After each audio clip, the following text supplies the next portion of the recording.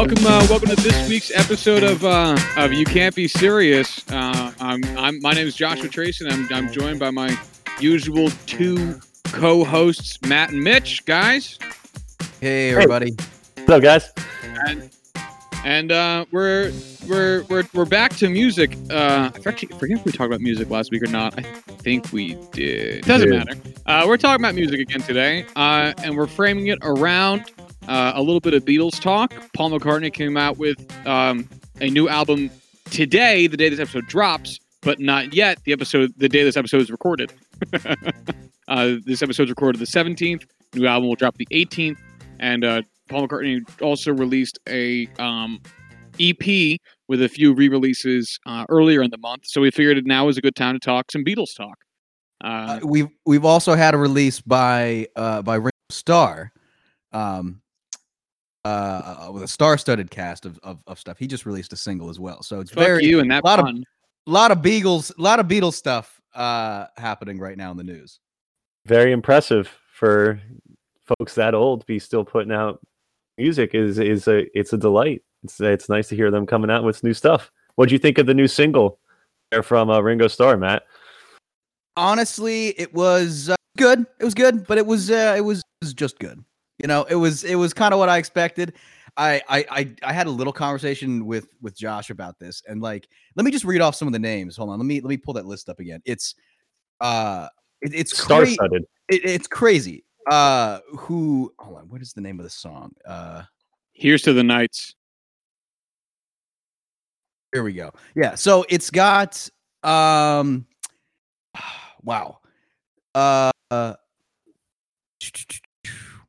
So Paul McCartney's actually on that song. Also Joe Walsh, Steve Lukather from Toto, Dave Grohl, Jenny Lewis, Sheryl Crow, Lenny Kravitz, Chris Stapleton, Corinne Bailey Rae, Billie Eilish producer Phineas, Ben Harper, Yola, and Black Pumas member Eric Burton. The song was also written by star-songwriter Diane Warren. So just a whole lot of cooks in the kitchen. And I just feel like when you've got that many people, all try to get a flavor of themselves into the sound, it ends up kind of all, becoming a stew. It's hard to distinguish any one flavor. It's just kind of an amalgamation of flavors. It's a fine song. It's a pop song. It's just it reminded me of. Go ahead, Mitch. It reminded me. You guys ever see The Last Waltz, the band? Of course. And love that documentary. Yeah, great documentary, great album. You had a lot of great musicians all playing at once. I believe it was when they did The Night They Drive Old Dixie Down. I believe it was when they did that song. That's what this song kind of reminded me of, in terms of, like Matt said, there just being so many big names on it. I'm not listening to that song thinking that I'm going to be able to pick out the distinct sound of a musician like Dave Grohl. It's just the fact that he's there. The song's a very celebratory song. It's a very rah-rah. It's the end of 2020. We're looking for a brighter future. I think that's where Ringo was coming from when he was putting something together like this. Just something to kind of try to lift us up. So I don't think it's going to blow us away musically, but it's an okay song. I think it got the point across. And I would venture to bet that this song was probably made in a fashion that had these star-studded people acting more as session musicians than anything else. Because if I had to wager about how this was done because of COVID, I would wager that Ringo Starr wrote a song, and at some point along the songwriting process, or someone wrote the song, doesn't matter who, you pedantic man, and then recruited people and said, hey, I'm going to send you a Dropbox link. Why don't you record a part for this? And then just did that with all these famous people, and then everyone just kind of tacked on a little bit, very studio musician-like, session musician-like, where they sat down and went, all right, what can I do here They asked me to do a drum part. They asked me to do a vocal part. They asked me to do a guitar part, and then probably just did it that way because that's the way I've heard Corey Wong talk about this as being part of his process even before COVID, and I've heard other session musicians talk about how this is kind of like all they do now is just home studio sending out audio files via Dropbox links or Google Drives or whatever. Because I think if they did this in studio pre-COVID times, where they could squeeze all of these people into the same studio either at the same time or over the course of a few days or weeks, this would be a very different song. Oh yeah, you think? I think so. I think agree with more flavor. So I mean, like, I think you're totally spot on with that's probably how they made it, right? Because just with name of the EP is Zoom In. Think about that. I'm sure it was made that way. Zoom In. Yeah, I mean, I definitely agree. They definitely didn't record this like all in a room together, like going like, "Oh, how do you guys think this part will sound?" Like, "Oh, that sounds great. Let me do that." Like, it wasn't like that. And so that's definitely part. I think what you're saying, Josh. It was really, all of these people were acting as studio musicians. You could replace them with anybody who knows how to play an instrument, right? And you'd end up with maybe a similar product, right? But like, I just think even if they were all together, right? That's just so many cooks in the kitchen, right? That's so many people, all from like various musical backgrounds, right? That it's impossible, I think, for the song to sound like all of those people and still be a good song. You know what I mean? Like, without it being like corny, where it's like, like a minute of Sheryl Crow and then like a minute of fucking, Dave Grohl and then like a minute like it just wouldn't work. You know what I mean? Right. And I think that if they were doing an in-studio thing, this wouldn't have happened for that exact reason.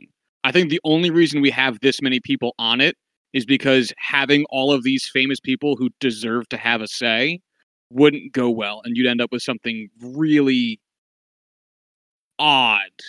I'm not going to say bad, but I think it'd be odd.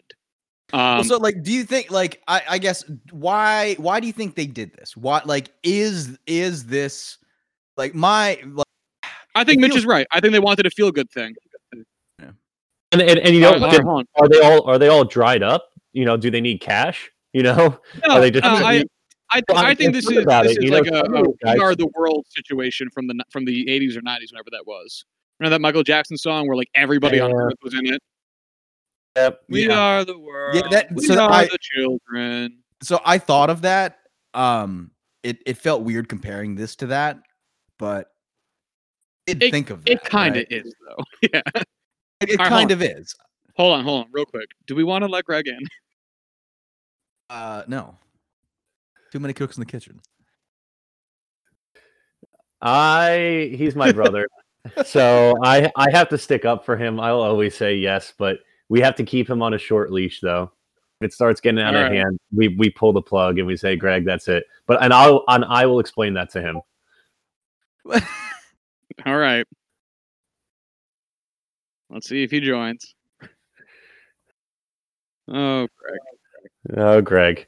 Because Greg will have something to input into this, but if he gets too off track, He actually did this to me and Corwin both times we recorded this week. He did this to us on Sunday and yesterday. Wow. He just asked to join in and then came on the show and just was here for like 20 minutes. Was he any good? Yeah, did he contribute? I mean, yeah, he wasn't. I was going to say, I'll put it this way: he was not high and Googling disc golf stuff during the show. That's good. There you go. Okay, well, so there's that. Far more active in his listening and contribution than he was last time. Is he coming? Brother G, we are waiting.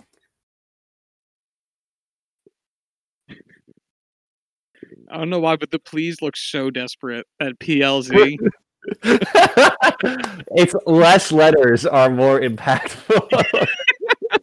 You're right, because when you get a K instead of an OK, it's heartbreaking. Oh God, that's the worst. What kind of? oxymoron is that? Less letters, more impact. Actually, it's not really. It's just really how it is. It feels blunter. It does feel blunter. Blunter, yes. All right, Greg, we are going to move on. If you want to join us, let us know when you do so we can introduce you. Oh, he's not even online anymore. Okay. Oh, All right. Well, he can see that at least. So yeah. okay. Yeah, so we were talking about We Are the World, I think. We Are the World, yes. And Matt, you were willing to make that comparison or not willing to make that comparison? Oh, I made that comparison in my head. Like it just felt weird because I feel like in my like We Are the World in my head is like it's a much bigger song than what this is. Is it because that song has time? Like we've had time to reflect on what that song means? I mean, that's without a doubt. That's without a doubt. It feels that way. I think another part of it. No, go ahead. Go ahead. Finish your thought. Sorry. I was going to say that I've had time to like develop like a full opinion about the song and like its place in pop culture and right where this is like this other song, this Ringo Starr song is a brand new song. I haven't had time to fully sit with it yet. Mm-hmm. Well, nobody has. No, that's true.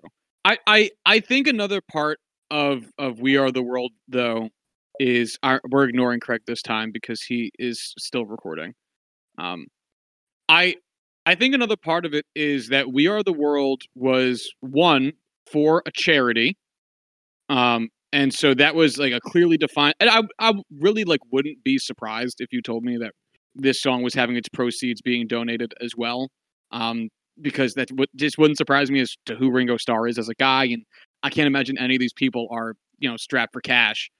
But I think the other part of it is that the people who were on We Are the World were very of the moment, or at least at the height of their fame. So, like Lionel Richie, Michael Jackson, who else was there? I know Hall of Hall & Oates was there. Oates might have been there too. No one keeps track of him. That's a good point. All those people were like very much in the midst, right? The high point of their careers, right? It wasn't like it wasn't like Ringo Starr, who's like everyone knows who Ringo Starr is, but he's not like prescient. He's not in the moment. No, not. I would even guys. Most of the people circle. There's people that don't know Ringo Starr. We're getting to that point in history. Kind of yesterday's news, if for some circles, man. Yeah, I mean he's very much so not. He's not a current pop culture figure, right? He's not in the news. He's not doing stuff. He's just famous for having done stuff before. Right. You know what I mean? Like it feels weird to say that his time has passed, but like his time has passed.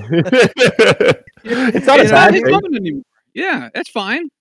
I mean, there was a time like like if Ringo Starr had done this in 1972, right?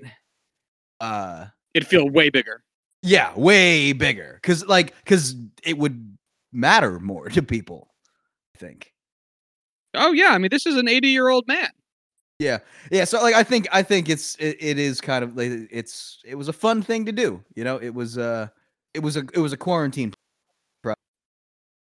Yeah, and I think that's what it is for what this was for everybody on this record, on this song. For music in general, what kind of music do you think that we're going to see in the next 7 to 8 months? Now that we've had some time for these artists who have been in quarantine, they're not doing nothing. They have to be working on some type of music. I'm curious to what kind of impact that's going to have on the songwriting. What kind of songs are we going to see out of this era? It's something I haven't thought about until right now, because I just seriously considered what you guys were talking about. I mean, if Ringo put this together with all these people, it was virtually. Yeah. There was no in-personness.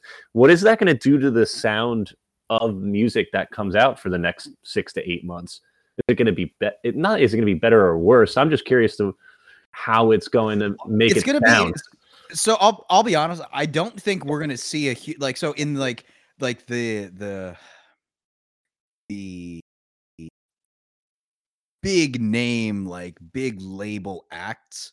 I don't think they'll be. I mean, maybe in like the sense that the songs will be, about, listening to them with the pandemic in mind might, be something. But like I feel like a lot of like big name acts, the music is not gonna sound. It's not gonna be like, oh my god, they figured out how to do this crazy thing while they were in lockdown. But what I do is there's a lot of like smaller acts out there, right, who aren't necessarily attached to big name labels, who don't have access to like, big studios and things like that during the shutdown. That there's going to be a lot of like really interesting like indie records that come out of this. And that I think is what I'm more excited for. Like I think like I don't know, like who's like Ariana Grande, right? Whatever album comes out of hers next, I think I don't think the pandemic is going to have an effect on like the way that album sounds. Or like if I mean, even if somebody like the Foo Fighters, right, comes out with another out, like I think it's still going to sound like a Foo Fighters album.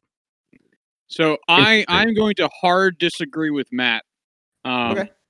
Because I would contend that most indie groups are probably doing a lot of their own recording or are doing recording at such a level that switching from whatever cheap budget studio they were doing it in as compared to doing it in a home studio situation where, as Matt and I think have talked about before, the home studio environment has improved dramatically in terms of sound quality over the last 10 years and 5 years especially.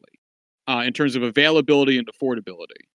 I actually would think your Ariana Grande album might end up being more impacted than anything else, because one of the other things is that indie record producing bands are probably doing it on a limited to no budget anyway. They're writing all their songs themselves. They're playing all of their instruments themselves, all that shit. And if I am a record label, I am seeing a colossal dive in revenue because I'm not selling concert tickets anymore, which is how they make money. Because record labels do not make money from the records. They make money from selling tickets. And that, I don't know if it's going to impact anything that has to do with the flow, the workflow of an Ariana Grande record, but maybe that means that a record label had to lay off a songwriter, or they have less budget to go with their usual guy who plays bass, or they had less money to go with their usual mixing guy or sound editing guy or whatever, because there's the money being a factor is way less of a factor for an indie group than it is for a corporation. And I'm not saying we need to help the corporations, because no, but I get what you're saying. Yeah. I will say the one thing I'm so hating already, and will continue to be a hater of this for the foreseeable future, is the fact that we are calling all these things quarantine albums when it seems like it's more so just people doing their jobs. Like, hey, I'm all for the fact that Taylor Swift released an album. It's also literally her fucking job. Like, I don't care that she did it during quarantine. Every musician that makes albums is doing it during quarantine. It is their job to make music. It is their job, and it's a fair point. Because it is a fair point, because everybody is right now working. Everybody, yes, it's yeah. But it's so. I think the reason why somebody might say like that it's a quarantine album in quotes is that it's just a new circumstance that the artist had to deal with before, like none of us had to deal with before. And I think that's what interests me about how the quarantine and how COVID is going to impact the music industry, is that it's just it's new territory, it's new waters, and Taylor Swift's going to have to go through some adjustments, and these indie bands that you never heard of are going to have to go through some adjustments. I'm just curious to what it's doing from like the perspective of the artist, because we all know like music is written from within. Music is written from somebody's perspective, and this is all perspective altering experience that is COVID. Do we see Taylor Swift's perspective altered in this new record? I haven't listened to it yet. Have you? I haven't either. Matt, I know you're a bigger Swift fan than me. Have you? No, you're the second person to ask me now. I really need to get on it. I need to listen to the album. I think all three of us have to. So, At some so point, yeah. I like asking the right questions, Mitch. I think it's probably a different answer for like everyone, for every artist. The one thing though that is like definitely a thing for everyone though is that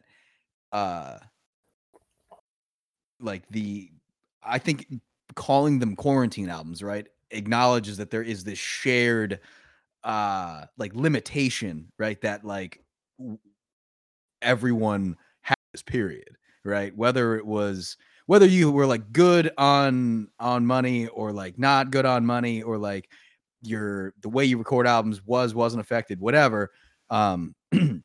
Like there was this that was kind of like the I don't know, like the shared experience that had making all of these albums during this time period. I think there's a lot of truth to that, because I would say, so actually I think Taylor Swift, we stumbled into one of the best people to talk about with this, because she does a lot of her own songwriting. Mhm. I don't want to say 100% everyone does 100% of their own songwriting, because I don't know, and I don't want to discredit anybody who might be behind the scenes on it. But even though Taylor Swift writes her own songs, that doesn't mean she's not working through ideas within those songs with other people, and not even with the music, where she's going to bounce the instrumental ideas off other people, because that's just, I mean, no matter who you are, you have to get ideas. If you're not a bassist and you need bass on your track, like, you're going to ask a bassist. But yeah, there's very few people lyrics, who can write and do the whole thing top to bottom without any help. And I don't even mean it like she needs help per se, just that might be part of her process now that she's been in music for like a just decade. without like, anyone else's she might just be, input. she might just be used to like being in the studio and like having, I don't know, an engineer or producer she really likes and be like, what do you think of that line? Does that work? And it's not to say that she can't still do that, but it's going to be done in a different way. So I think the combination of Matt and Mitch's both of your questions is probably like the answer to both of them, is that it's going to be different because the circumstances are different, even if you're an independent person. Just that typical flow is going to look different. I wonder what McCartney's record's going to sound like. It's gotten good Awesome. reviews so far. It is. He's still such a great songwriter. And so now that's an example of so I don't think McCartney 3 it would sound any different if we weren't in lockdown. Like maybe not any different, but I don't think someone who hasn't heard the album yet. So I think lockdown or not, I think a very similar album comes out, because right, like he's already made 2 of these albums before, right? And not like two of this, but like two albums using this process, right, of kind of like doing everything, right? And so that idea of being like isolated and being kind of like on your own making an album isn't a new thing. Like he would have gone into McCartney 3 with that mindset anyway, even if even if there wasn't a lockdown. You know what I'm saying? Yeah, I get what you're saying. Because like that's why he's calling it McCartney 3, is because on McCartney 1, I can't remember if we were talking about the story of it came out in like 1970, right after the Beatles had broken up, and he recorded it basically in his house with a 4-track recorder, like, and just did everything himself. And it was like a very like formative time for him as his own as a songwriter personally, because it was like the first time he was like really exploring himself outside of the context of, and obviously he then went on to record a second one, well, just using that same method, right, kind of like just all on his own. I think he used a 16 track on that one, but for McCartney 2. And so McCartney 3 was always going to be an album where, you know, he did all the instrumentation and just recorded it all himself. So, you know, maybe thematically, maybe there'll be a song on there called like COVID-19 Lockdown or some shit like that. Obviously, that wouldn't have been a song. But I think, you know, regardless of whether or not the quarantine is happening, that album gets made with a similar mindset. It just so happens that mindset is, I'm going to make this album on my own, like, and record it as if I'm in lockdown, you know? Do you think Paul went out and talked to other people while he was writing stuff he did post Beatles, or was it just for those projects? So I don't know about like into the 70s, right? Like by the time his solo career is like kind of taken off and like he's, you know, playing with the Wings and stuff, I'm sure he has musical collaborators and stuff. But from what I understand and from what I've read, in like those really early days of his solo career after the Beatles broke up in like 1969, 70, 71, a lot of that time music, like, and he wasn't like working with other people. He was like trying to figure out how to kind of like create his own identity outside of the Beatles. And like he was like really trying to, there was a lot of uncertainty like that he had with, you know, himself and just like I think he had like some personal struggles, things like that. But in those early days, it was very much like him trying to figure out how to do it. I mean, I'm making it sound like he was like starting out from fucking nowhere. At this time, he's very much so Paul McCartney, like he had been with the Beatles for, you know, 8 years. 10, I think you make a good point because you could hear that in later Beatles song, The Long and Winding Road. I mean, that was a song that was written by McCartney at the end of the Beatles' career. He was already asking those questions. So I think you hit the nail on the head. I think that's exactly where his head was at that point in his career. I think that he was searching for an identity outside of being the cute guy from the Beatles, which is something that he didn't like. He didn't like being the cute guy because he felt that kind of stripped away like the emotional complexity that Paul has. Paul thinks about things for a while before he has an opinion on them. And he's developing that opinion of himself through that part of his career where, I mean, McCartney won the album, man. You can really hear that in his music. Yeah. And it's, I mean, we talked about it. It just sounds like it's such a raw album. And you can totally hear that he's kind of laying it all out there and going like, well, this is who I am as a songwriter, just Paul McCartney, right? And people fucking loved it. And like that I think really cemented like his legacy outside of the Beatles, you know, for the Beatles, right? If you just look at his career post the Beatles, he still has a prolific career. And would still be regarded as, you know, one of like the greatest artists of his time outside of all the work that he did with the Beatles. And so all of that, right? All of that together, right, is why I think McCartney 3, this is like the for it. This is a perfect, right?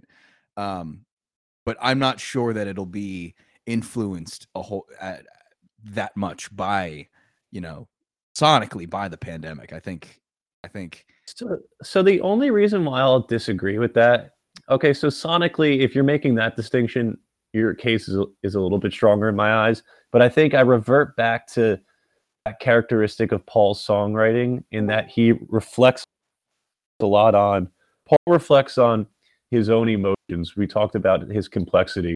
I think that reality of living through this pandemic, he's not going to be able to just look at that and just say, oh, yep, bad things, going to go back to write my music. I think he might be wrestling with some of these things. I'm just curious to how he speaks towards his emotions in that. And as I look down at the computer here, before we go on, just want to introduce my dear brother, Greg, friend of the podcast. How are you, Greg? Hey, guys. Thanks for letting me jump in real quick. No problem, man. Hey, we're just talking about Paul McCartney. Paul McCartney. Okay, good. I'm going to listen. And I'll come in. I'll come in a sec. So we're Yeah, talking about. Go ahead, Josh. Sorry. No, I was gonna say I think you and Matt have two sides, maybe not even two sides of the same coin. I'm not sure what the correct expression would be here, because I think Matt's right that this probably wouldn't be too different in some respects. And again, we haven't heard the album yet, but I wouldn't think it would be too different from a different McCartney record because of how McCartney.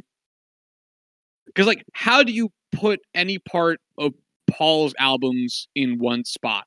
And I don't think you do. He's got a pretty broad range of subjects and genres and feelings that he touches in his work that I think lend him to being a pretty, broadly genred dude, which is going to make anything he comes up with, unless he drops like a fucking metal or rap album, pretty much expected, Whereas I also think, Mitch, you're right that it might affect what ends up actually hitting pen to page and being the subject matter and the overall tone of the record. I could see it being either more hopeful or more somber or however the pandemic has affected him. But I also think we would get some of that mindfulness from him in a different form in a different album anyway. You know what I mean? So I think it's going to affect it the same way like a breakup would affect someone's album, like an Adele album or whatever. But that being the what it is, like you'd probably get a lot of if that breakup didn't happen and Adele was still putting out a record, I'm sure you'd still get a lot of similar ideas musically and otherwise, similar feelings musically and otherwise, similar lyrics to certain extents that you would have anyway, because I think that's just who she is as a songwriter, and so I think it's kind of both. Right. I understand. So Paul McCartney's got a new album that he's releasing from quarantine, and it hasn't come out yet. Tomorrow. It comes out tomorrow, or today. Today, yeah. Podcast release date the 18th. Okay, I see what you're saying. Yeah, I mean, I don't want to go too far off the rails, but you see a lot of people who are a lot of these albums out that are quarantine albums, and we find all of these musicians who are trying to find new ways to adapt and whatnot, and Taylor Swift, and he just didn't. Matt Torrey, you probably already mentioned this. I know you love we had a whole conversation about this already. Yeah, you just happen to join a little too late. You're recycling through. If you joined when you said you would have been prime for this conversation. Yeah. Greg, have you listened to the record? None of us have listened to the record. Have you? For what? For Taylor Swift? Correct. Yes. No, I have not listened to the record. There's also a great artist out there too that just released a quarantine album too, named Sturgill Simpson. Have you guys heard of him? Sturgill Simpson. Yeah. Yeah, no, it's the oh my god. He's a bluegrass guy, right? Yeah, and it's the album covers him mowing the grass on a mower that, hey Mitch, the one that like Dad had with us growing up. Oh really?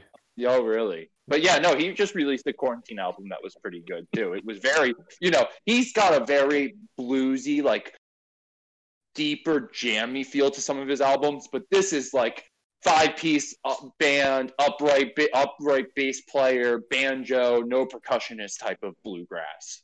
Yeah, it's like straight up bluegrass. Yeah, but it's pretty good. It's good. It's good though. Like the music is lyrics, right? Like what he's singing about is like it's like deep stuff. It's not like it's interesting. It's like I don't even know how to describe it, but it's like thoughtful bluegrass. If that makes sense. I like Greg. I looked up this. He's got a great style. I love this. Looks like he's riding a lawnmower that was built in 1990 through space. Is what it looks like from his website, which is just It's a great look. I'm gonna have to look this guy up. So he said, so instrumentation wise and songwriting, does he have any versatility to his songwriting, or is he just strict bluegrass all the time? No, that's what I'm saying is that.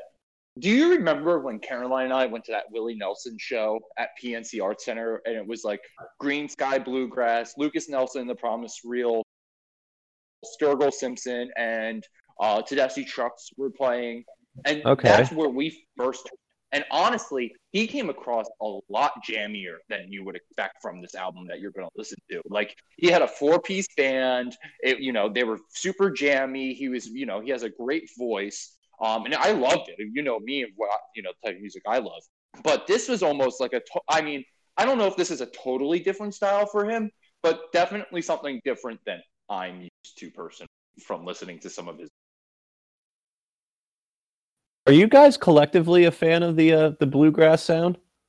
Yes, I can. No, I've been tuning this conversation out. I love bluegrass. Bluegrass. Why do you say that, Josh? Music. Oh, because I just don't care. Oh, no, I understand. Okay, so say more. I'm curious to why you don't like it. Is the banjo? Are you not a fan of the banjo?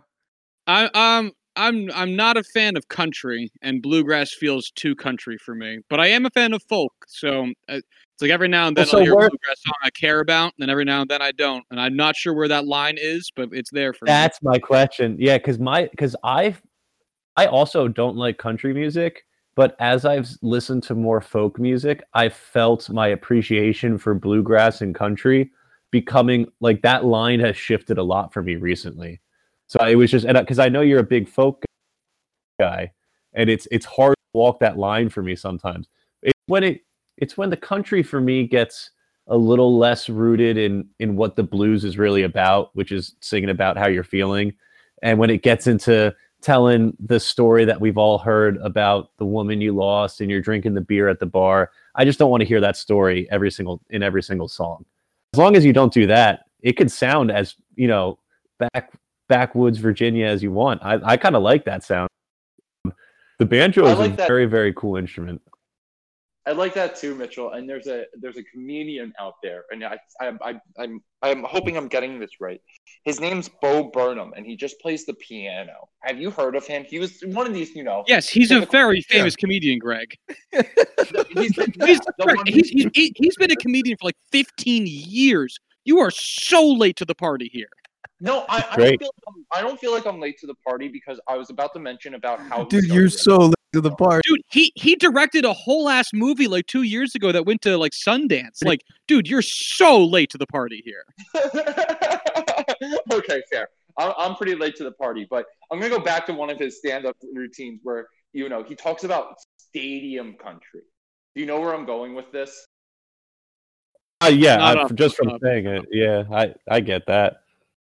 Stadium countries, the Luke Bryans of the world, who've got the acoustic guitar strapped and slung around his shoulder as he's carrying a microphone, walking down the fucking giant aisle off the front of the fucking stage to, go sing in some girl's face who's got a fucking cowboy boots on up to her knees and these short jean shorts and fucking a button-up flannel that have the sleeves ripped off and a fucking cowboy hat with a gigantic fucking brim.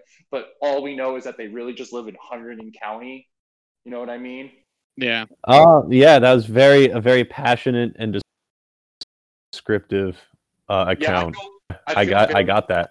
Very passionate about stadium country being not good music from not only a listening perspective, but from a writing too. Like, I just feel like it's so lazy.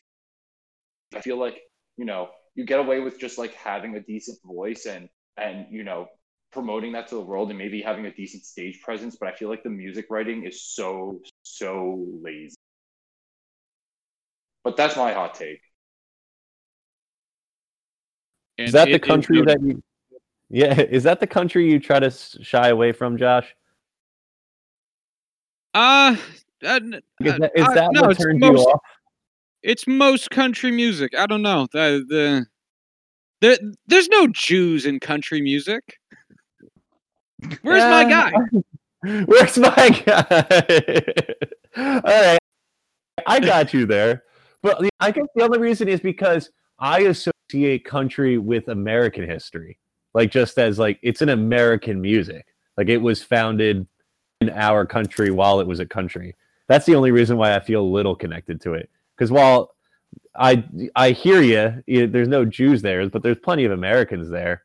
I guess that's the only reason why I could see like a little bit of a connection to it.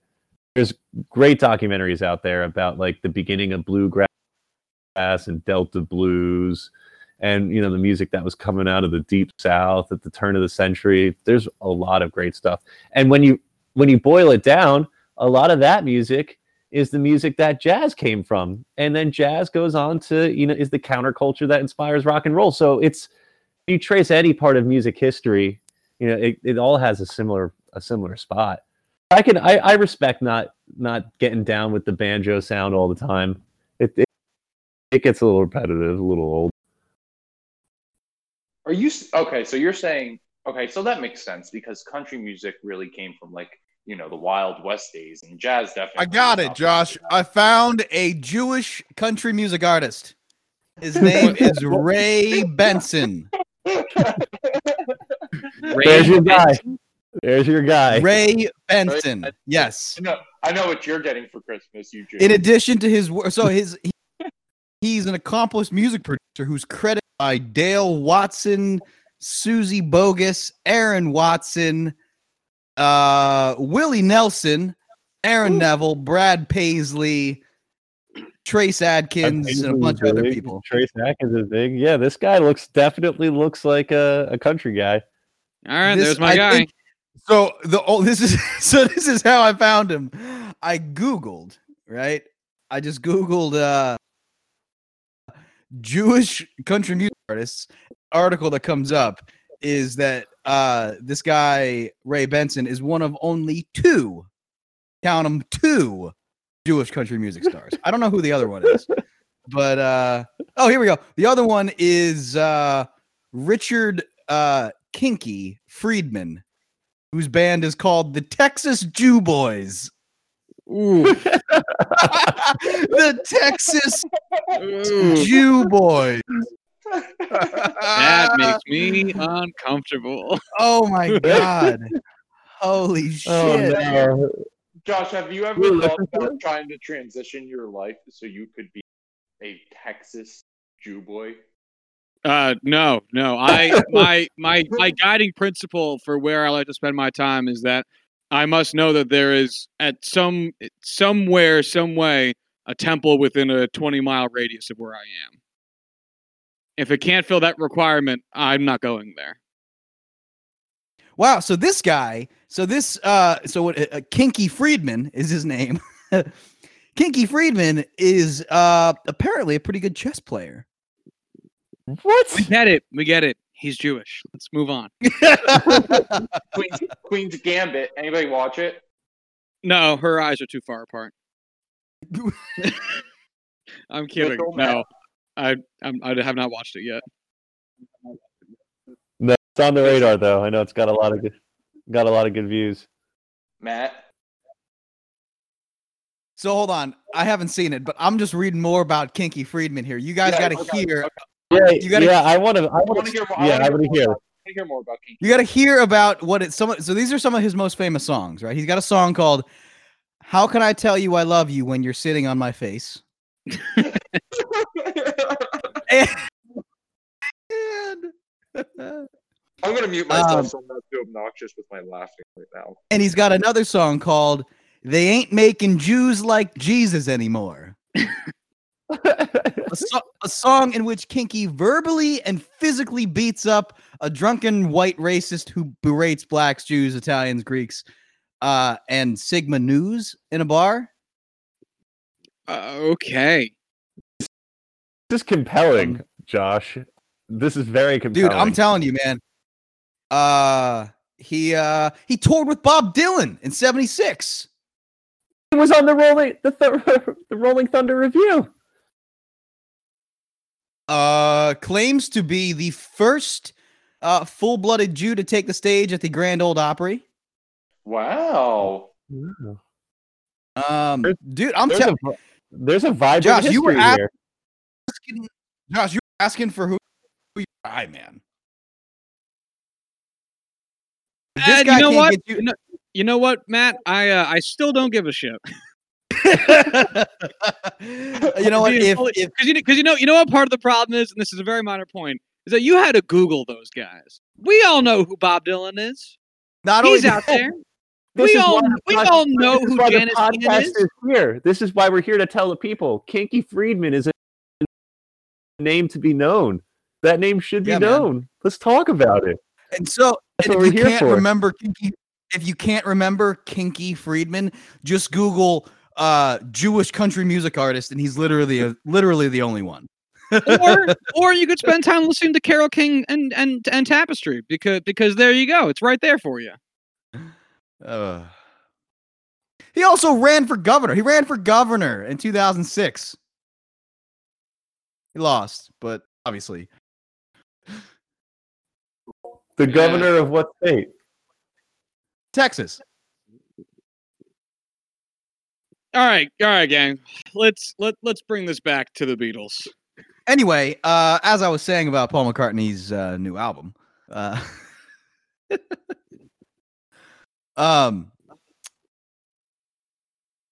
were we? I don't even know how did we get on country music? Because Greg brought us there. Sorry. I have a question about you. I have an opinion. We were talking about quarantine albums. Yeah. All right, hold on. Let's hear Greg's question. I have a Paul McCartney question. All right, go ahead. When outside of Beatles, Paul McCartney, what do you think of as his most popular solo song? Song? Yeah, his most solo song, whether it be solo or even with the Wings. So I just want to start off by saying that I'm so disgusted that Greg referred to the Beatles as Beatles, and then he referred to Wings as the Wing. He got neither of the two of the most famous bands in the 20th century. He got neither of their names right. No way. You said you Beatles, it's the Beatles, and then you said the Wing, and it's Wings. Wing. I Paul don't McCartney know. and Probably either Maybe I'm Amazed or maybe Live and Let Die. Great song. What do you think, Mitch? Would you have said the same thing? Yeah, I'm a Live and Let Die guy. I like dramatic songs. It takes me on a journey. I think Maybe Band on the Run. If That's what I was about to ask. I was about to with, say Band on the Run. What about that one? What do you think, Josh? I'd probably say Maybe I'm Amazed. I'm sure that's the song a lot of people have heard on the radio. Jet? Fuck ton. Uh-huh. I make time. I don't know. Yeah. Hey, you guys saw that Paul McCartney is coming out with a new documentary too, right? I haven't. Really? About what? Yeah, it's what? him and Rick Rubin. Fuck you, Matt. No, I mean, is it just about him? What's he been doing? Is it I about don't know, making Beatles? music?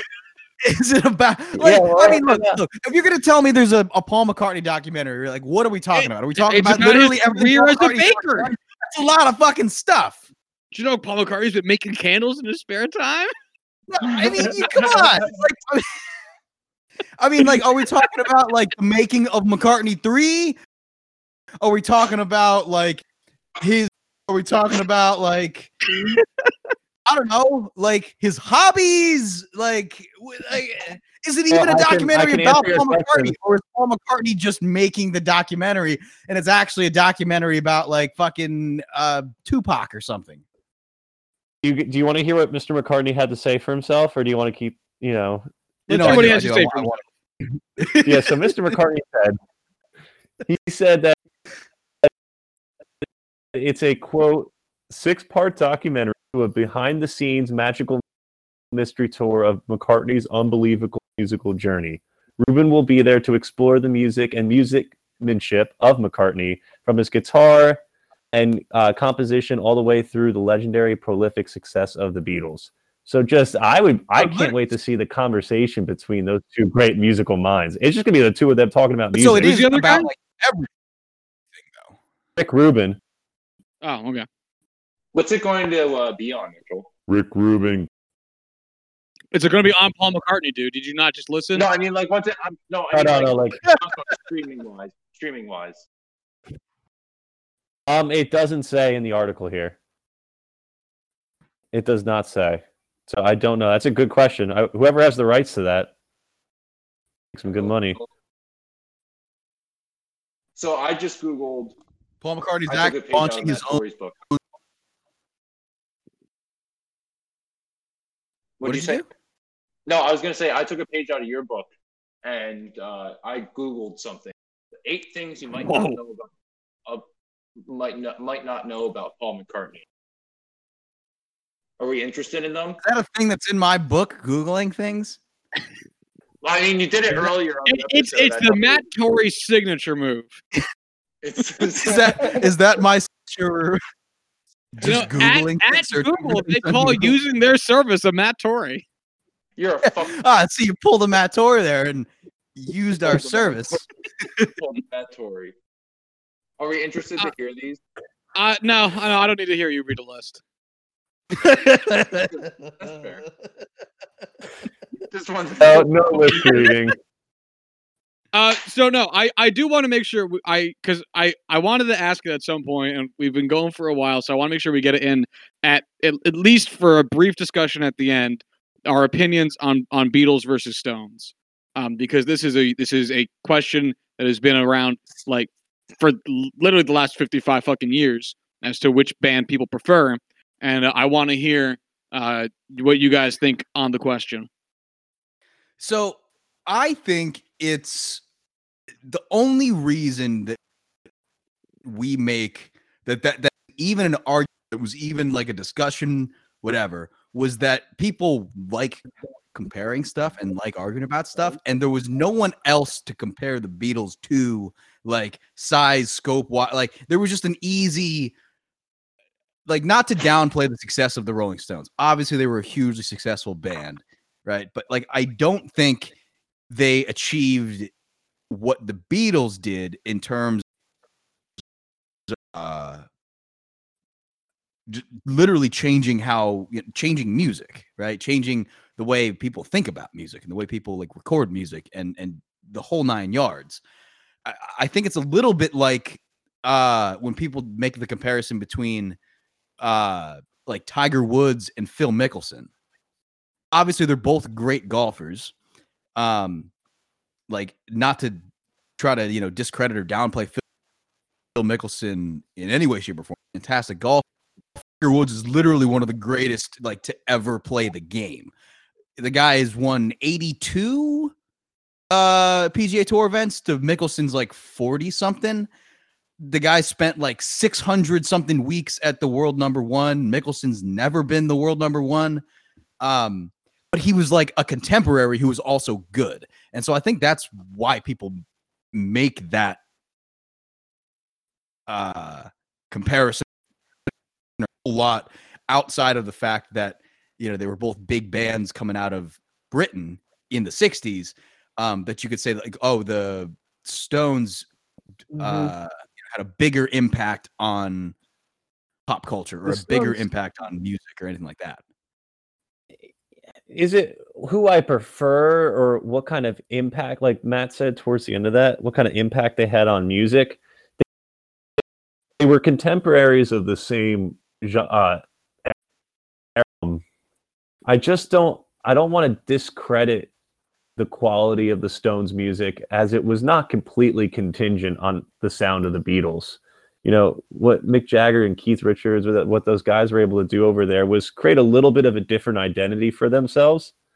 And while they were playing at the same time, I just think they just had two different paths. They're both both members of the Rock and Roll Hall of Fame, great bands of all time. I just like the sound of the Beatles, just personally. I just like the way their songs sound a little bit better than the Stones. Stones are a little bit of a heavier listen, a little bit more of the bad guy, rough and tough image. But that's what they were going for. So I can't hate on them for going for what their image is. I just prefer the sound of the Beatles. What do you think, Josh? Yeah, well, I think the reason I like the Beatles more is that you can get a Stones feel from other places without it being the Stones. But you can't do that with the Beatles for a large portion of their catalog. Earlier Beatles stuff, where it's a little bit more kind of generic, late 50s pop rock sound that was before we morphed into the full counterculture movement and got some more specificity out of what would eventually become the Beatles. I think you could find that a few other places. But once you get into like the Beat, once you hit like Rubber Soul, we're in the Beatles, and I don't think you're finding that anywhere else. But the Stones took a very much so blues approach to things, and I think they did that blues rock thing as one of they are one of the best iterations of that. If you're looking for who is one of the greatest blues rock bands of all time, the Rolling Stones are like right there. But there's only so far you can go with blues rock. There's only so many ways you can play that. And I think you lose some of the originality and the re-listenableness of it, or the I don't know what the right version of that word would have been, but you get it. Replayability. Sure. There you go.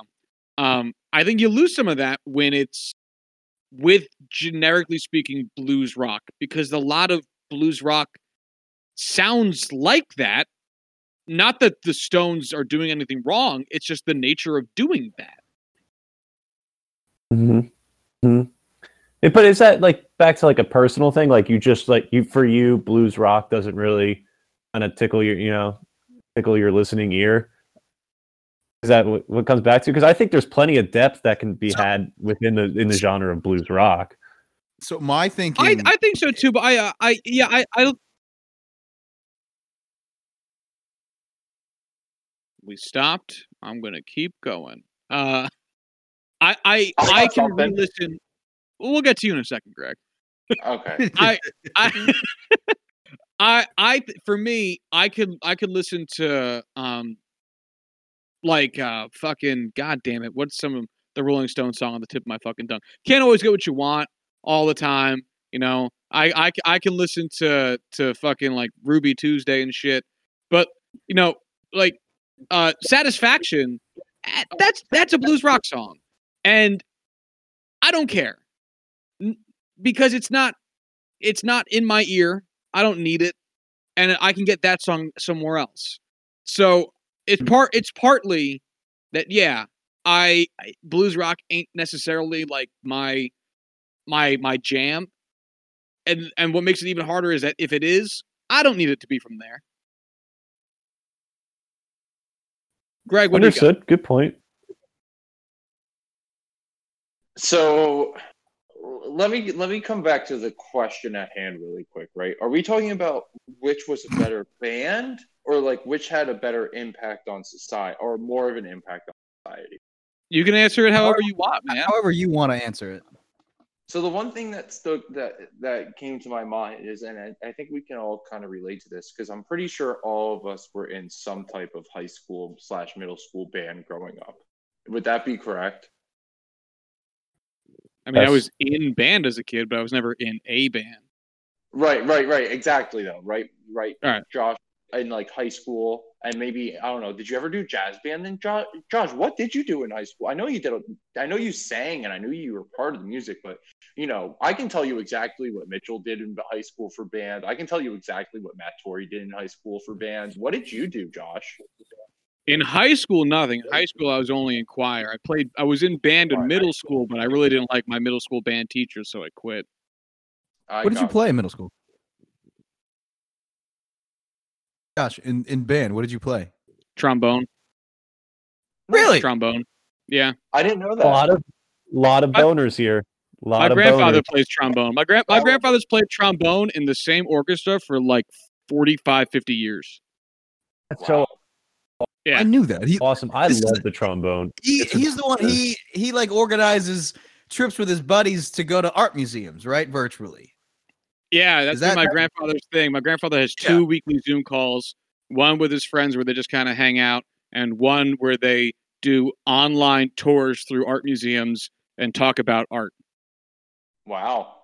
I would love to hear that as a conversation. And what's so fucking funny is that I was talking to him about it the other day, and he was like, "Yeah, but we mostly just skip around and try to find all the Jewish artists." And I was like, "Really?" And he was like, "Yeah." I was like, "How do you know?" He goes, "Well, we look it up." It's like, all right. So he was like, "Yeah, we were taking a tour of an Italian art museum, just trying to find all the Jewish Italians." And I was like, "I didn't realize that there were that many." And he was like, "Oh yeah." And then he starts rattling off Italian Jew artists, and I was like, "How do you know this?" But that's the man likes what he likes. Because he does it once a week. Yeah. That's wonderful. But Mitchell, anyway, you Greg, go. so you're making a Before you point. start. Yeah, so we all did music in our adolescence. So what kind of Yeah. impact does that have on us, Greg?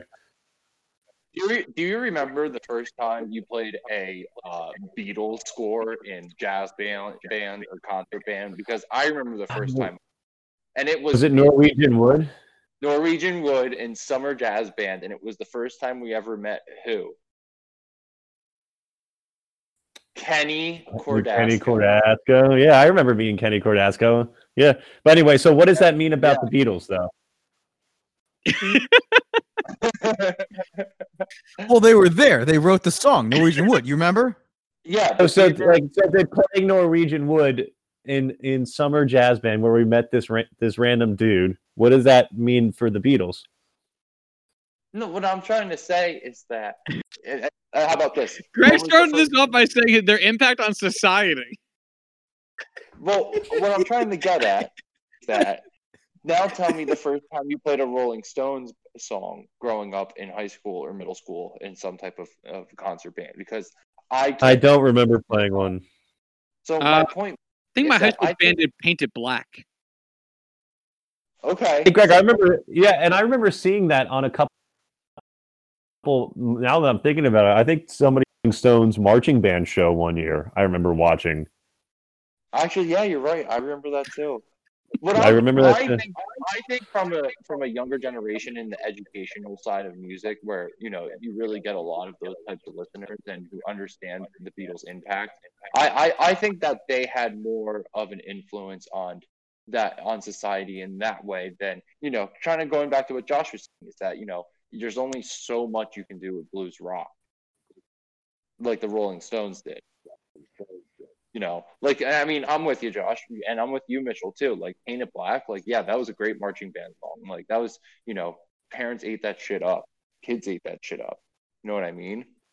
Yeah, and the other thing with Painted Black is it starts off with that sitar intro, but it did the sitar thing after the Beatles did their sitar thing, and that I think that is the real thing that I think there's two main things that helped feed this conversation being a question, and that is the fact that they were, the two biggest selling artists in the world at the same time, and that it seemed like the Stones kept copying the Beatles, in certain parts, and so there was a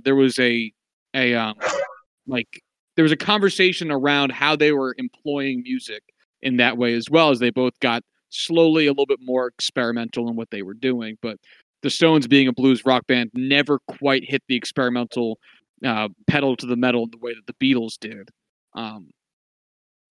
Their sound didn't really change as much as the Beatles did over the course of their tenure. I mean, like Mick Jagger was always getting up on stage and yelling and running around from their time playing in clubs in England in the 60s to, if you go and saw him 2-3 years ago, I'm sure he's doing the same thing. And you know what, Mitch, I was about to bring that up too, because I think if you see a Stones concert today, they're going to play Satisfaction. They're going to play Satisfaction the same fucking way they played it in 1960, whatever, when it came out. And I don't think the same thing would be true if the Beatles were still touring and they played Please Please Me. No, it would sound completely different. But that's just because of the course of, the Stones, they had years and years of touring together to develop their sound together that the Beatles just quite frankly didn't do. They played live music for like 2 years and were like, nah, we can't do this. We just want to be all day.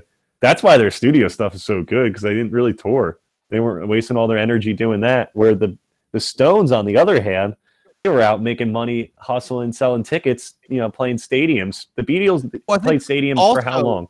Until 1965. Well, I think also part of why the later Beatles stuff sounds the way it sounds is because they weren't trying to tour any of that stuff. or they were able to go like, oh, and like, what if we do this and what if we do that? Like, not worrying about like how the fuck are we gonna recreate this on a tour? No, you have it. Like, You have it the other way around. The Beatles didn't want to tour anymore, and to justify not touring to their company, to their record producer, they started over instrumentalizing their music to say, we can't tour this anymore. We have guitars playing backwards. We can't do that on stage. And they used that as a justification for not touring. really? Yeah. Huh. Because they didn't want to tour anymore backwards, because they couldn't hear they couldn't hear themselves in the speakers, the monitors on stage because of the crowd screaming, and they didn't want to do it anymore. Yeah. No, so like I knew they didn't want to tour anymore. I knew they were done with like they like just weren't a fan of that, like that life. But that's interesting though. I'd like justification for literally can't play it live. Yeah, I mean, it's something that you still hear today from a few groups. It's like I remember when we talk about Corey Wong a lot on the show. If you know who he is, he's a guitar player, plays with Wolfpack, and has a colossal solo career. But he came out with an album late last year, early this year, where he played live with the Metropole Orchestra, somewhere in Eastern That's an Europe. awesome album. It's a great album, and he got asked, "Why didn't you tour this record?" And he said, he said I wanted to, but it was prohibitively expensive because I'd have to pay all these musicians, and I just can't afford to pay them. Yeah, and there's so many, and he's like, and I would want to pay them fair market rate because he's a musician. I want to value my musicians, and he just couldn't do it. Yeah, and that's a guy. He's not Taylor Swift or anybody colossal, but that's a big name.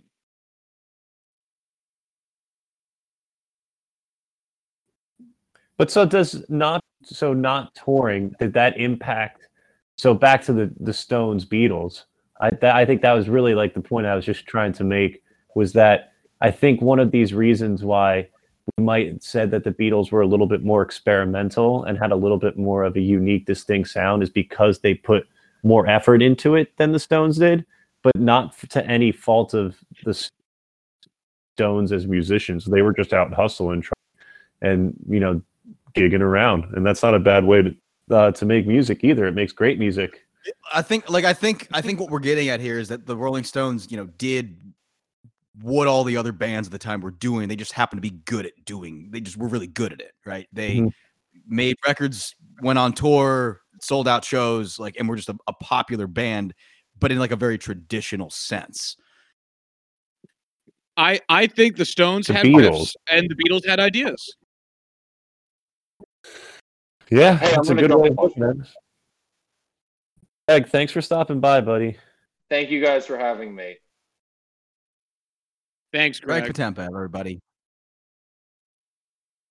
I have told Josh I am getting ready to purchase podcast equipment for Caroline and myself for Christmas. So there's something on the horizon. Great. So keep an eye out for the Peasy hour other people's podcasts. Podcast network near you. What'd you say, Matt? You're just going to invade other people's podcasts? Is that what you're going to do? Well, I hope that you guys will invade my podcast as well. We'll come on and don't start chit-chat. your own podcast. Just invade other people's podcasts. As long as you guys keep having me on the channel. Sure thing, man. All right. Good night, guys. Night, Greg. Good night. The Beatles' impact is different though, because of that time in the studio, because of that unique path for them. That's I think why we all kind of identify with the sound a little bit more. It's just a little bit more different, more unique. I just like this. To me, early Stones is just so chaotic and so in your face. I like it sometimes. Contrast to the Beatles, So, lovey-dovey, everything is good. I've said multiple times, I think if I were like a teenager, right, growing up in the 60s, I think I would have been a bigger fan of the Rolling Stones, based on the kind of music that I know that I like now. I think the reason now that I'm not as satisfied, like I'm a huge Led Zeppelin fan, right? Like I really like that like hard rock sound. And so if I'm like a teenager, right, growing up in 1964, right, I'm listening to the Rolling Stones. But now, like, because this, they have influenced so many bands to go on and make that like hard blues rock to scratch them. And just, to Josh's point, there really isn't anywhere else that you can go to hear stuff like the Beatles other than the Beatles. It's funny you bring that up because I was about to use you as an example of, I bet you, when you're feeling in the mood for that like harder rock sound or that grungier, early blues rock, type of noise, you're going to go find the Led Zeppelin instead of the Rolling Stones. And like that's pretty definitely accurate. Yeah. Yeah, and so like if it were a different time, I can totally see myself being a fan of the Rolling Stones. But it's interesting that I think, other than the fact that they're contemporaries, they both are from the 60s. Is that really the only reason why that people about like who do you?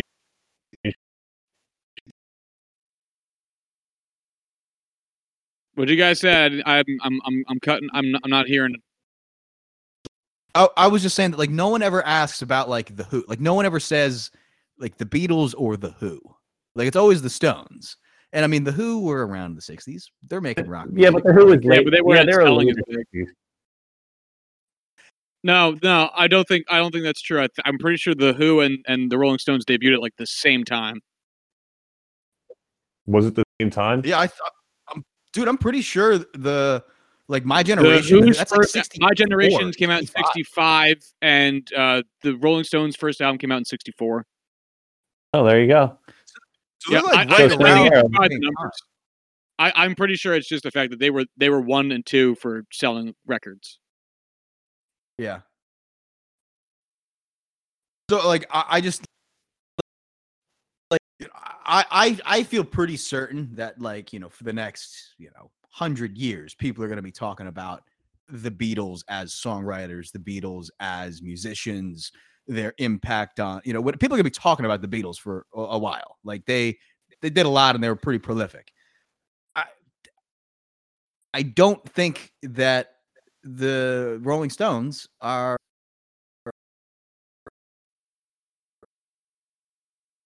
No, I think you're right, and I'm gonna put it on it. I'm gonna put it on in this way, and that is how many songs on the Rolling Stones debut album, which is called The Rolling Stones. How many songs do you think the Rolling Stones actually wrote on that record? They were all covers. I don't know, half of them. They were all covers, I believe. One. They wrote one song. They wrote "Tell Me You're Coming Back." Everything else is a cover. Huh. Everything. You know how many songs they wrote in the second album? How many? 1? 3. No, I don't know. Really? 3 out of 12. What were those 3? The 3 were "Good Times, Bad Times." That's their song? Okay. Well, okay. So that doesn't sound right. They also wrote "Congratulations" and "Grown Up Wrong."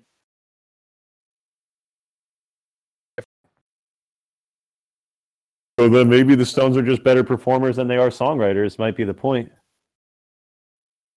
Jeez, they did not write. And then, geez, you know how many songs they wrote in the third album? Wow, they did not write a lot. 3, 2, 1. 3. Yeah, they wrote "What a Shame," "Grown Up Wrong," and "Off the Hook," and then everything else is a cover. Wow, I didn't realize they wrote. I knew they did covers. I didn't realize they wrote this little of their own music in the early years. And I mean, to be fair, though, we are talking about a different time in music. Like covers were. Right, I know, but I think that's one of the things that's really separating the Beatles from them is that, in 64, the Beatles were still writing their own songs. And I know that was a big deal at the time, and that's part of what makes them a unique group. But I mean, I think there's also a lot to say there in regards to an earlier point that we talked about, which is the Stones are doing a thing a lot of bands did at the time just super well, and the Beatles weren't. Yeah. Beatles were doing their own thing. The Beatles were innovating, and the Rolling Stones were just, reaping the benefits of a, Stones were like polished anarchy. Yeah. Well, how do you Get Off My Cloud as a All right, single anyway. on their 1960? Just saying, Mick Jagger, Get Off My Cloud's a great single. At where, 1965? Hey, you get off of my cloud. What album is that? That's a great thing. That's off of December's Children. Yeah. Wow, they came out with And when 4 albums in 1965. That's crazy. Well, I guess it's easier to do when you're not writing your own music. What they did was they wrote one album and Exactly. they just spread all of those releases over, a bunch of different albums and just filled them up with covers. Yeah, what's funny? So Great. for December's Children, they wrote one song on the A side, 1 out of 6, and then they wrote 5 out of 6 on the B side. So they willingly put almost all their own music on the B side of their own record. Look at that. Wonder. That's funny. Anyway, do you guys have any other points? Oh, I love that debate, and I look forward for people to be talking about that for eternity to come. Stones, Beatles. There's no wrong answer. Yeah, I think at least for now it will be, an ongoing. But I think we're all pretty much in agreement here that I think, the Stones were good at what they did, but the Beatles were the first to do what they did, and being first at something, it makes you sometimes a little bit more notable than just being good, right? Yeah. Agreed. Excited about if you're listening to this now, and you should, when this is over, you should go listen to McCartney 3 and then go about your day after that. I don't care what you do after that. Mitch, any concluding thoughts? Nope. I hope everybody's well, and thanks for stopping by. I appreciate it. Thanks for having us again, Josh. Of course, buddy.